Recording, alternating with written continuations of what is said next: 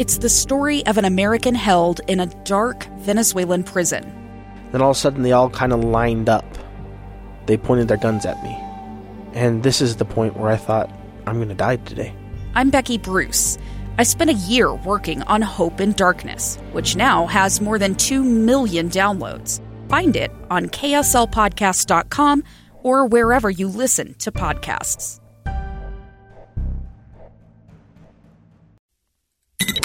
KSL's top stories on the coronavirus. I'm Maria Shilaos with your daily coronavirus update. Utah Department of Health is reporting 1,531 new cases since yesterday. School-age children account for 330 of today's newly announced cases, and the rolling 7-day average for positive tests is 1,608 per day. There are 571 people currently hospitalized with COVID-19, and 12 people died of COVID since yesterday. Federal health officials estimate around 900,000 children ages 5 to 11 will have gotten their first COVID dose by the end of the day. CDC Director Dr. Rochelle Walensky is grateful to the independent advisory panel who sifted through the data to get the shot approved. The committee members are also parents and grandparents who, after their vote, powerfully shared their personal excitement to vaccinate their own children and grandchildren, offering protection to those they love most. This is the first full week that appointments for children have been widely available. Utah is among 5 states in the West where COVID rates are the highest in the country. KSL News Radio's Dan Bomas reports. The Mayo Clinic study says Utah, Montana, New Mexico, Colorado, and Wyoming have new infection rates over 50 per 100,000 population right now. The Deseret News says only 5 other states around the country have infection rates that high. Here in Utah, the Department of Health reports the average number of new cases has been over 1,600 the past 7 days, and experts say they don't know exactly why, but the state's low vaccination rate could be among the reasons. Dan Bomas, KSL News Radio. And it's not just Utah. It's almost 24 states now seeing COVID cases rise by more than 10%. ABC's Alex Stone reports this is alarming doctors as we head into winter. California, like several western states, is seeing cases and hospitalizations rising. The most severe cases are primarily in the unvaccinated.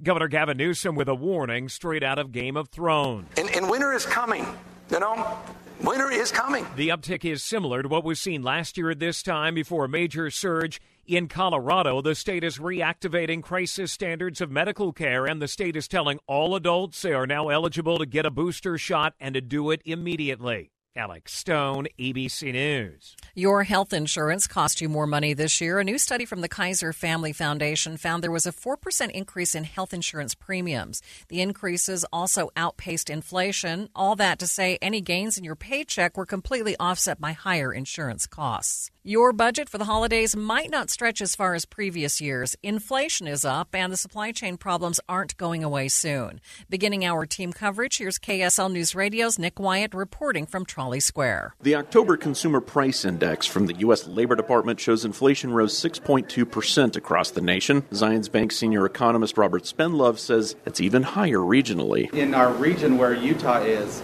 we saw inflation go up 7%. Global supply chain problems and a labor shortage are driving up prices on gas, used cars and trucks, and meat. But Spenlove says it's something of a good problem to have because it means Utah's economy is booming. Utah has the strongest economy in the country. Idaho is right with Utah. And he says that's what's keeping our consumer confidence higher than the national average. Nick Wyatt, KSL News Radio. Economists say getting the supply chain back to normal could take another 2 or 3 years. KSL News Radio's Heather Kelly continues our team coverage. The Kim C. Gardner Institute held a meeting with some top Utah economists this morning. They say the way toward lowering inflation is to get products moving, which will take increasing warehouse worker wages to get more employees hired and change where companies get their supplies.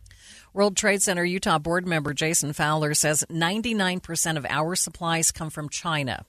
It's been 30 years since the country has seen such a dramatic year-over-year increase in inflation. Our team coverage continues with ABC's Karen Travers at the White House with reaction from President Biden. In response to today's inflation figures, President Biden said in a statement, quote, "Inflation hurts Americans' pocketbooks, and reversing this trend is a top priority for me." The president says the largest share of the increase in prices in this report is due to rising energy costs. But he adds that in the days since the data for this report were collected, the price of natural gas has fallen. Yellen. Mr. Biden says he's directed his National Economic Council to pursue means to try to further reduce these costs, and he's asked the Federal Trade Commission to strike back at market manipulation or price gouging in the energy sector. Karen Travers, ABC News. If you're looking to make some extra cash, you might start looking in your garage. Used car prices have soared nearly 25% in the past year. Part of the reason? The pandemic has caused a shortage of semiconductors.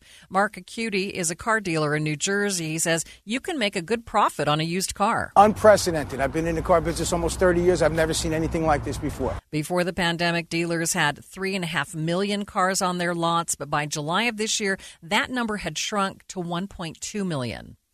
The FAA is out with a new round of fines against unruly passengers on board commercial planes. Over $200,000 in new proposed fines are being levied by the FAA against 10 unruly passengers. One passenger being fined $32,000 for refusing to fasten her seatbelt and then allegedly punching family members and screaming on a Horizon Air flight. $20,000 against a passenger on a Delta flight for threatening a flight attendant. $24,000 for an American Airlines passenger who allegedly refused to wear a face mask and then shoved a flight attendant, and $24,000 more against another passenger who allegedly refused to wear a mask and then kicked a flight attendant. Alex Stone, ABC News. With your daily coronavirus update, I'm Maria Shilaos, KSL News Radio.